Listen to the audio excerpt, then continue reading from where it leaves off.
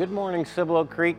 Thanks for joining us today as we continue our summer series with another look at our topic of becoming more like Jesus. Today's teacher is one of my favorite people here at Cibolo Creek and certainly one of my favorite Cibolo Creek stories. And I've been watching this story unfold for nearly 15 years now. When Tom Patterson showed up here at Cibolo Creek for the first time years ago, he would tell you that his life was in a bit of disarray. A mess might be a better word for it. His marriage was not in a good place. He was swimming in a mortgage way over his head. His heart was hurting from some painful experiences in his life, and he had made a few choices along the way that had left him feeling far, far from God. I was doing a series of messages around the time that Tom showed up. It was entitled Tale of Two Cities. And it was the first time that Tom really came to understand the outrageous grace of God. And it was a truth that he needed to hear at that critical crossroads in his life. Tom made a decision to follow Jesus Christ, and his life has never been quite the same since. You know, Tom shared with me that the topic that God put on his heart for today is the topic of transformation. They say, always speak from what you know. Well, I can tell you, Tom's journey with Christ is one of a beautiful transformation. I asked Tom to share with you today for a couple of reasons, but at the top of the list is his faithful service and support of our church since the day he first arrived here nearly 15 years ago. Tom has demonstrated a keen and sincere desire to serve the Lord with his life out of a heart of deep gratitude for God's grace toward him. In particular, his heart for the spiritual well-being of men is enormous. Tom has been hosting and leading a Bible study group for men here at Cibolo Creek for 12 years. The number of times that group has not met on a Monday evening could be counted on one hand. They rarely ever miss getting together. He has faithfully endeavored to encourage the men of this church in their faith for years with a heart of joy and a heart of love. Tom has also sensed a keen call of Christ in his life to serve men in prison. And again, for years now, Tom has gone into prisons throughout the state of Texas to introduce prisoners to the gospel of Jesus and to invite them to discover the freedom that's found in Christ.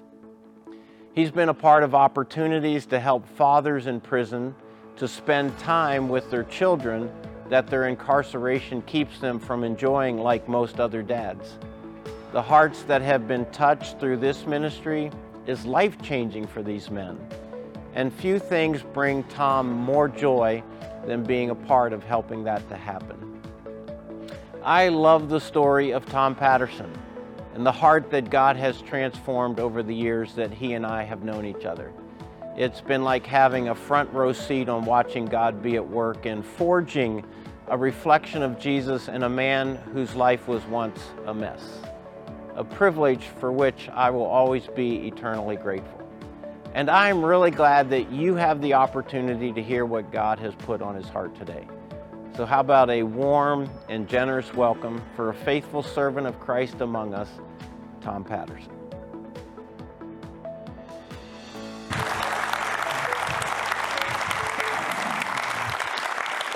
Good morning. Have y'all ever agreed to do something? And then when the day gets here, you're like, what was I thinking? This is what it looks like right here. We'll see how it unfolds. You know, when I agreed to do this, God didn't tell me that I was going to get the flu that same week. So I'm on day 11 of fighting the flu, and I did go to the doctor. It is confirmed the flu and not that other stuff. He tells me I'm not contagious, so I think y'all are good right there, Tristan and Kelly, I think. But yeah, it is unusual being up here with y'all today. But, you know, here's the thing. It doesn't matter how bad I screw this up today. There are two things that I really want you to remember when I go through this today. If I botch this big time, I want you to remember two things. Number one, God still loves you no matter what I say or do. And number two, there's no refund, y'all. I'm sorry. So if y'all put your money in that offering box back there, you can't go dig it out whenever I'm done. Not my rules. I'm just the messenger. So please forgive me for that. Fair enough? That's our homage to Paul Wilson right there. Amen, right? So that will let Paul know that we miss him and we love him. And I really miss you right now, bro. Big time. So I'm going to try to keep the coughing down to a minimum. You know, I was reading this morning Romans chapter 8, and that is one of my favorite chapters in the whole Bible. And if you're not familiar with it, go read it, study it, meditate on it. It's an amazing chapter.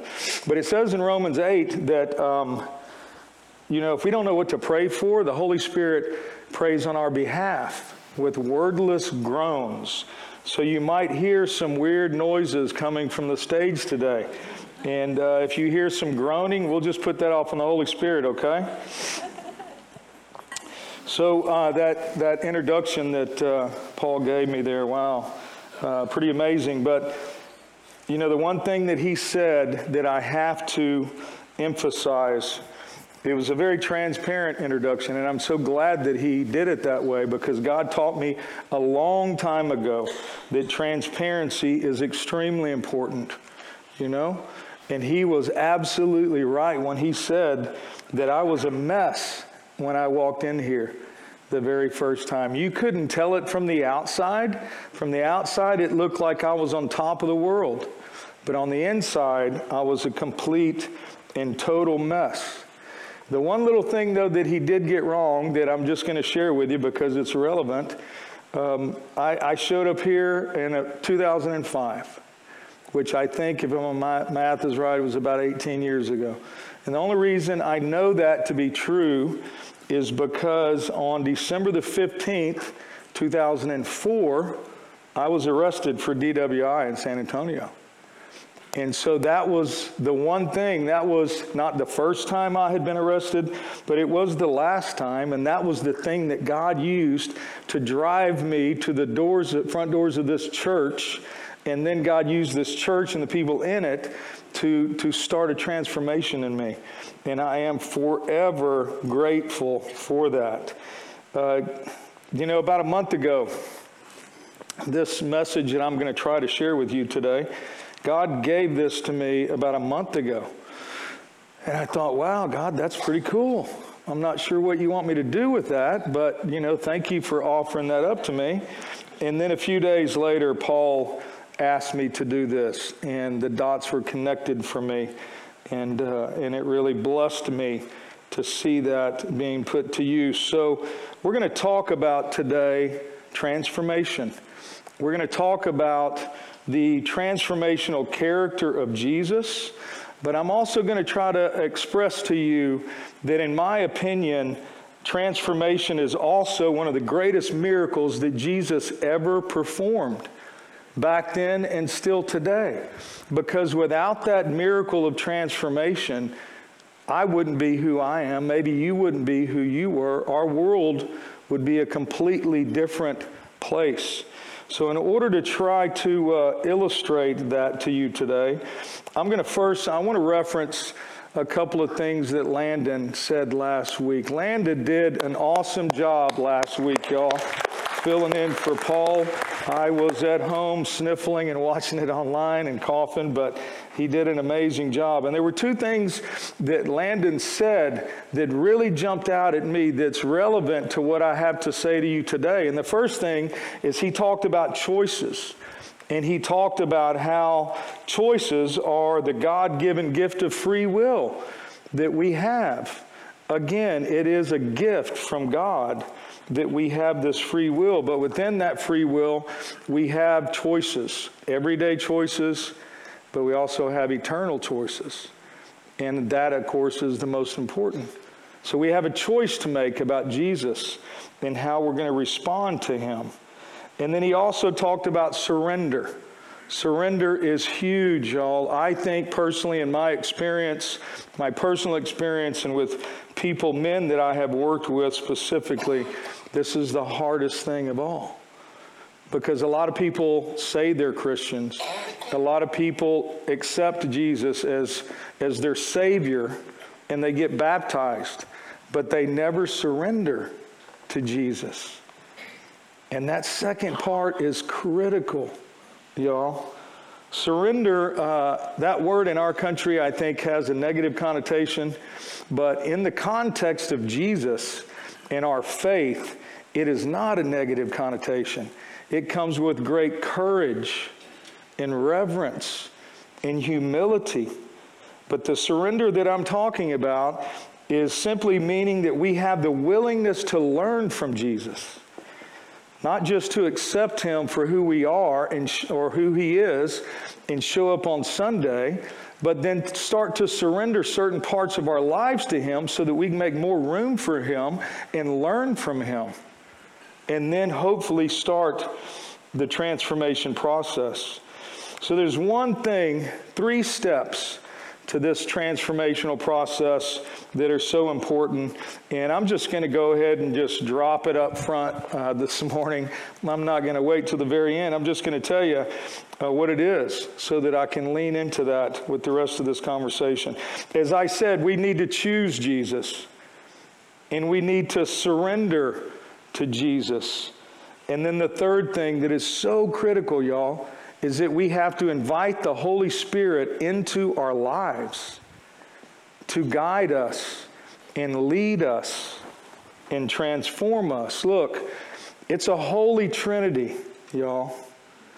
God the Father, the Son, and the Holy Spirit. And God's plan for us in our lives cannot work the way he wants it to when we take one of those 3 things out of the equation. It doesn't work that way. And so I'm one of those people that just thinks that the Holy Spirit doesn't get enough press. I'm sorry, I just do. Anywhere, for that matter, not just here, but almost anywhere. And so we have to remember that and think about that and invite the Holy Spirit into our lives to lead us, guide us, convict us, and show us truth and wisdom. Anything that I have to say to you today of any value is not from me. I'm not the sharpest tack in the box, y'all. I'm not the smartest guy in this room by far. But anything of value that I have to share with you comes from the Holy Spirit. And these things are important because, look, Paul committed an entire year to talk to y'all about discipleship. And he's done it awesomely, over the last 6 or 7 months. But here's the thing, is that true discipleship does not happen without transformation. I mean, look, we can say and we can do and we can look like I looked like when I showed up here, I had it all together. But I did not. I was a mess. But in order to have true discipleship, meaning that our heart has been transformed and we are right with the Lord, and then from that place of transformation, we are responding to Jesus in a way that he wants us to respond to him, not works, but a response to his love and his grace and his mercy. Fair enough? Are you supposed to say, fair enough? Yes. Fair enough, fair enough, fair enough. We'll get it right, Paul, in a minute. So the way that I'm going to try to illustrate that to you this morning is through one of my favorite characters in the Bible. One of my favorite men in the Bible. He wasn't just a character, but one of the most powerful men in the Bible. And we're going to do that through, talk about the transformational character of Jesus. I've already gone through this. See, I knew I was going to screw this up, man. Bear with me. We're going to talk about Peter. And we're going to talk about Peter's journey with Jesus and Peter's transformation in his time with Jesus back in the day. But in order to do that, in order for me to show that to you, we got to start with a baseline. So we need to look at and think about who Peter was before he met Jesus. He was nobody special. He was an unschooled fisherman. He was uneducated. He wasn't viewed as someone of high intellect because that's how he ended up being a fisherman, right? He wasn't taken in by a rabbi and tutored and trained because he wasn't viewed to be a smart guy. He was a fisherman. He was hard. He worked hard. He probably stunk all the time. And on a good day, he smelled like fish. You know what I mean, Darren? I know Darren knows what I'm talking about. On a good day, he smelled like fish. He was also very outspoken. He was strong-willed. He was impulsive. He was brash. He was boastful. And he was rash. I mean, he was a little bit of a crazy character, you know. And I don't know if y'all know anybody like that or if you can relate to any of that, but I can. I can. On very many levels, I can relate to Peter. So let's see what happens in Peter's life with Jesus and how Jesus transforms him. So this first scene that I'm going to take you to is in Matthew chapter 4. And I'm going to kind of set it up for you real quick. So Jesus has been baptized, and he has gone into the desert where he was tempted by the devil for 40 days. He gets through that 40 days, and he's cared for by the angels, and he comes out of the desert, and he begins his ministry. He starts preaching. He starts going through the countryside preaching to everybody that he could find, and then, of course, he knew ahead of time, but he realized this was the time that he had to start to assemble his team. He had to pull his crew together because Jesus knew, just like we know, or we should know, is we can't do this all on our own, right? Not that Jesus couldn't do it all on his own, but he didn't want to do it all on his own. He wanted men at his side walking with him on this journey to help him, but it was also about growing them, right? So in this scene in Matthew 4, Jesus rolls up on Peter. Peter, he's out fishing with his buddies, and this is what it says. And Jesus, walking by the Sea of Galilee, saw two brothers, Simon called Peter and Andrew his brother, casting a net into the sea, for they were fishermen. Then he said to them, "Follow me, and I will make you fishers of men."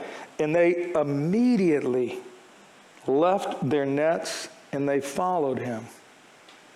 And it's the last part of this, y'all, that I love so much. They immediately dropped their nets and they followed him. They made a choice. They made an eternal choice right then and there. They didn't hesitate.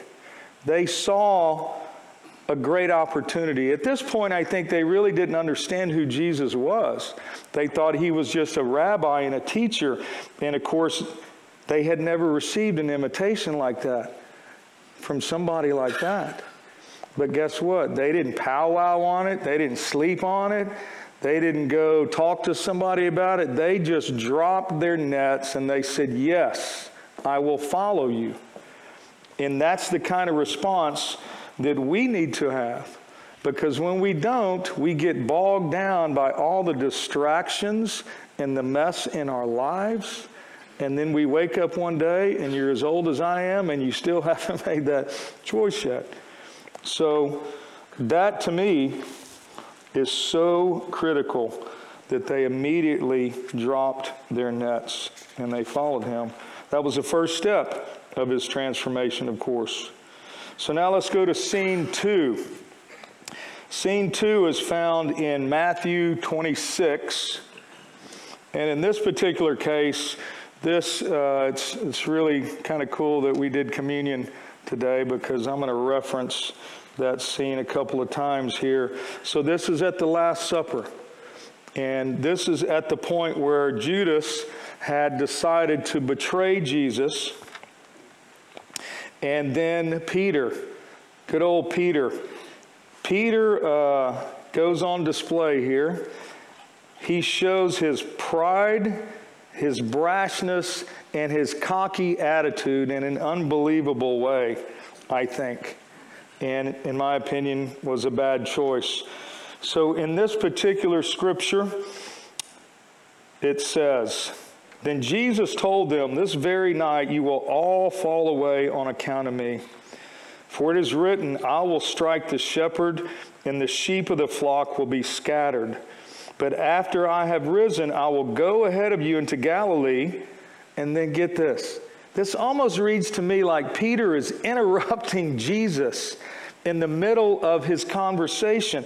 And Peter replies, "Well, even if all fall away on account of you, I never will." I mean, how prideful and boastful is that? I mean, he's talking to the creator of all things. And at this point, he spent 3 years with Jesus. And he still interrupts him and tells him that. Then Jesus answered, "Truly I tell you, this very night, before the rooster crows, you will disown me 3 times. And again, Peter declared, "Even if I have to die with you, I will never disown you." And all the other disciples said the same. Man, I don't know about you, but my heart hurts for him when I read this. Because you see, we have the privilege of knowing what comes next. And what comes next for him is not so great, you know? But because at this point with Peter, he had not really surrendered. He was still full of himself, even though he spent 3 years with Jesus. So look, think of it this way. Don't beat yourself up about this. Because look, even they struggled with the surrender part after spending 3 years with Jesus. He made a bad choice that night. But he hadn't emptied himself of the pride and all of those things that were holding him back. There's so many human emotions that we carry around on a daily basis that separates us from that transformation and from God and from being the men or the women that God wants us to be. And we have to learn to empty ourselves of that and surrender ourselves to Jesus. So we're going to go now to scene number 3. This is found in Luke 22. And I'm going to have to go a little faster, it looks like, I think. But in scene 3, Luke 22, Jesus has now been arrested, and he's been taken to the high priest as the trial begins on that fateful weekend that we all know. And in this particular case, man, this is Peter's great failure, right, in his life. The greatest failure in his life. In Luke 22, it says, a servant girl saw him seated there in the firelight, talking about Peter. She looked closely at him and said, "This man was with him." But he denied it. Peter said, "Woman, I don't know him." And a little later, someone else saw him and said, "You also are one of them." And he goes, "Man, I'm not." And about an hour later, another asserted, "Certainly this fellow was with him, for he is a Galilean." And Peter replied, "Man, I don't know what you're talking about." And just as he was speaking, the rooster crowed. And the Lord turned and looked straight at Peter. And then Peter remembered the word the Lord had spoken to him. "Before the rooster crows today, you will disown me 3 times. And Peter went outside and wept bitterly. Man. I mean, I just want to cry when I read that. Because I know what that feels like. I know what that guilt feels like. I know what that shame feels like. Have I looked in the eyes of Jesus when that's happened? No. But it still hurts horribly, and I cannot imagine what he felt at that moment. And I don't know how y'all were raised, but when I first read this scripture the first 50 times as a young Christian, I saw that look on Jesus' face as a look of disappointment and resentment and anger and shame. But guess what? That's not what it was at all. Jesus looked at him with the face and eyes of love and forgiveness and empathy. That's totally different. And the result in our lives is totally different. And the transformation then begins, because at this point, guess what? He surrendered, right? He surrendered. So check this out. Has anybody seen the movie Jesus Revolution yet? Yeah, I mean, that is one of my new favorite movies of all time. If you haven't seen it, please see it. It's a true story about what historians call the largest revival in the history of our nation. And this quote is from that movie. And I changed it just a little bit, forgive me. But this quote says, "Don't be so arrogant or ashamed to think that God can't work through your failures." This is so important, y'all. Because look, God created everything, man. He knew ahead of time every failure that you were ever going to make. He knew what Peter was going to do and say, and yet he still loved him, and he still loves you. And if you let him, he can work through your failures, and he can use your failures, and he can take your mess, like my mess, and turn it into a message for him that might help change other people. So don't ever be so arrogant or prideful to think that God can't work through you and your failures. Amen? Amen.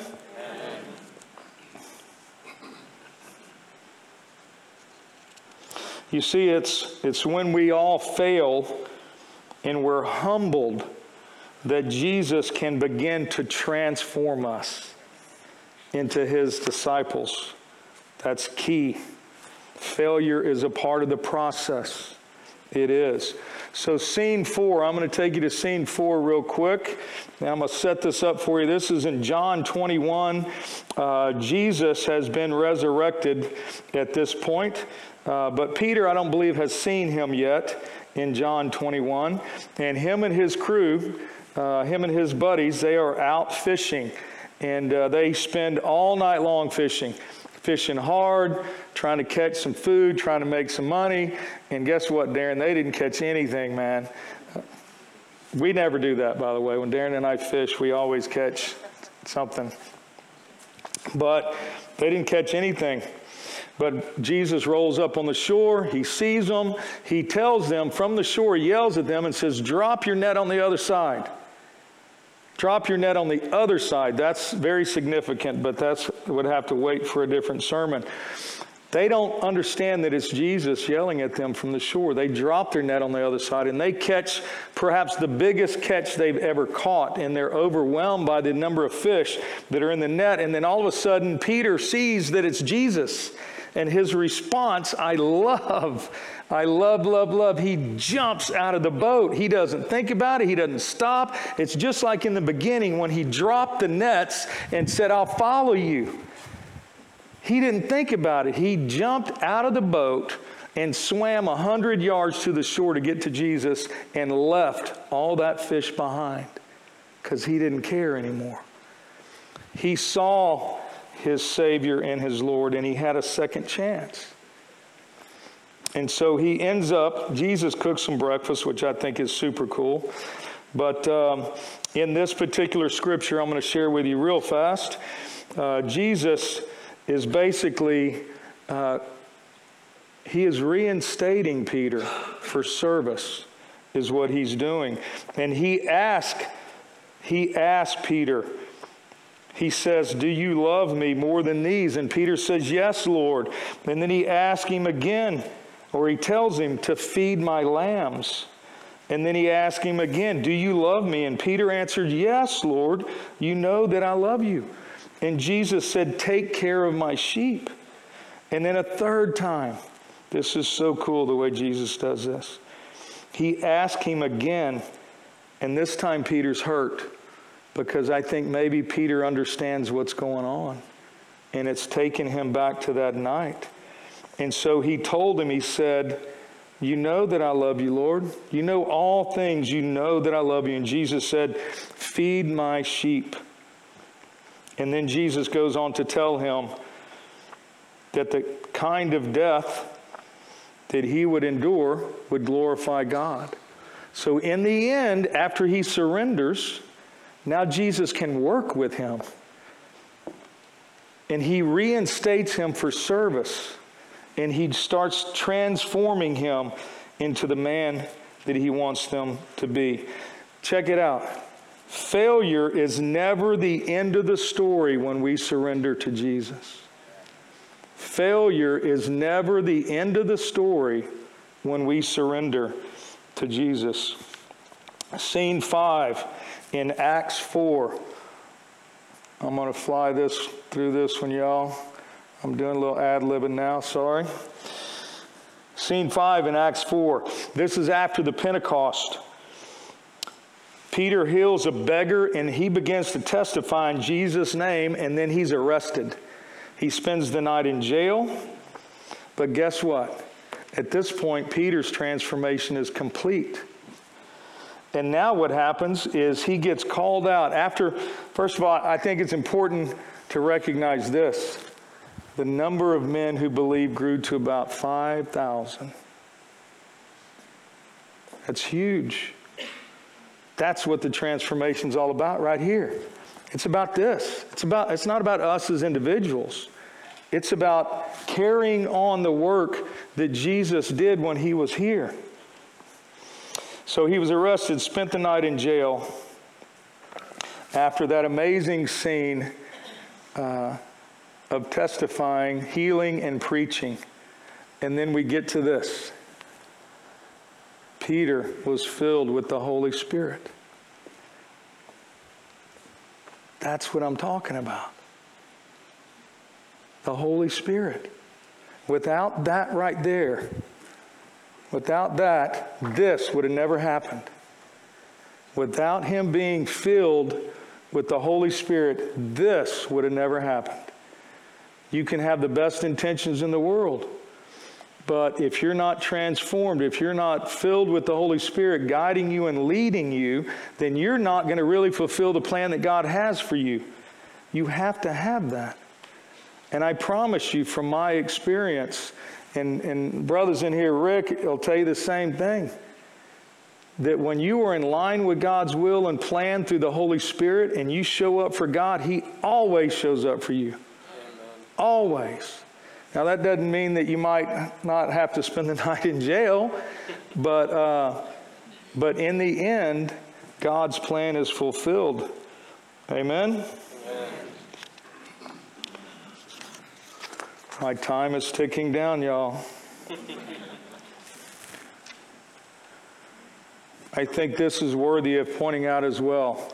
At the end of this scene, the men that arrested him, and they saw what happened. When they saw the courage of Peter and John, they realized that they were unschooled, ordinary men. They were astonished, and they took note that these men were with Jesus. There it is. So when you think that you are unworthy to serve the Lord, if you think that because of the things that you did or you didn't do disqualifies you from this gift, this miracle of transformation, if you think that God can't use your failures or your weaknesses to serve him in some very special way, you are hugely mistaken. Believe me, I stand here to testify to that. They were unschooled and ordinary men. And through the power of the Holy Spirit, they just brought thousands to Jesus. Peter was an unschooled fisherman who once failed Jesus horribly, and now he's changing the world. That could be you. Now, maybe you're not going to be a Peter that testifies and preaches and grows the kingdom by 5,000 at one sermon, but you can change the world. That could be you. You can change the world through the power of Jesus. So guys, I have just enough time, I think, left. I kind of mentioned a little bit of this in the very beginning. I'm going to get really transparent with you for a minute, and I'm going to tell you something that I've never said in a public setting like this. And when I say it, I need you to know that this is not something that I'm proud of at all. Quite the opposite. But in order for me to express to you the power of this miracle that we call transformation, I need you to know who I was and what my baseline was. In the first half of my life, I was a huge knucklehead. And I made so many bad choices that it is only by the grace of God that I'm still alive, that I'm not incarcerated, and that I'm standing here with you today. I mean, what happened in 2004, that was a bad night for me. But God used that. But before that, I had been arrested multiple times. I had looked up the barrel of policeman's gun multiple times. I had been shot at. I had been beat up. I had hurt others. I mean, don't get the wrong impression. I wasn't a violent criminal, but I had a knack for putting myself in the wrong place at the wrong time. And I was using and abusing drugs and alcohol, and all I cared about was drugs and alcohol and sex. And that always put me in the wrong place. But look, here's the deal. In the humility of my failures, I surrendered eventually. You know, it took Peter 3 years. It took me a lot longer than 3 years. But I surrendered and I said, yes, Lord. And I asked the Holy Spirit into my heart. And Jesus transformed me in ways that I never thought possible. I mean, He uses me and blesses me in ways that I never thought possible. If you were to come across somebody that I grew up with, I promise you, they would tell you that they never expected me to be standing up here talking to you today. Never. I did not think that I would be alive at this point in my life, much less standing up here talking to you. Because see, here's the thing. Jesus is not just my Savior, He's my Lord, which means I surrender to Him and I ask Him to guide me. I'm sharing this with y'all for a reason. I'm not getting paid for this. This is not an infomercial. And quite honestly, this is not pleasant for me to do. I'm just being real with you, okay? But I'm telling you this today because God loves you. And He wants more for you. And He has so much more for you if you will just let Him transform you. I owe God everything. Everything.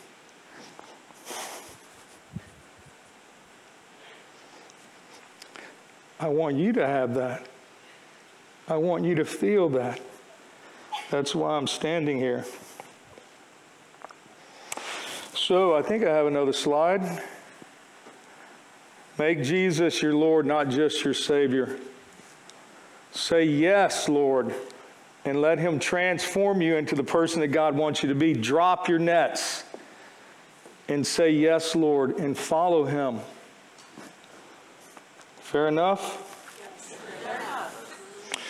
So if anybody in this room wants to talk more about what that means, then we'll be hanging out over here in just a few minutes when we're done, and you can come and talk to us about that. If you are at a place in your life today where you just feel like you're ready to say yes, Lord, then please come over here and talk to us about that when we're done. And if you don't have time today, then call the church office on Monday, and they'll give you my phone number and email address, and reach out to me, because I would love to talk to you about that. Fair enough? Fair enough. Would y'all stand with me real quick? I want to tell you that God is still in the miracle business, because I actually have about 1 minute and 45 seconds left, I think. 2 minutes, maybe 2 minutes. Y'all pray with me. Dear Heavenly Father God, we are so crazy, crazy grateful for you today, Lord. We are crazy grateful for your amazing grace and love and forgiveness offered through your Son, Jesus Christ, and that wonderful sacrifice that he made for us, Lord God. I just beg you, Lord God, to just continue stoking the fire in the hearts of my friends here, Lord God. God, we are here for one reason and one reason only, because we need you, because we want you, and we want everything that you have to offer. So empty us, Lord. Empty us. Help us surrender ourselves, God, and invite your Holy Spirit into our lives. God, we love you, we praise you, and we pray to you in the mighty name of Jesus. Amen. I love you guys. Have a great day. Thank you for coming.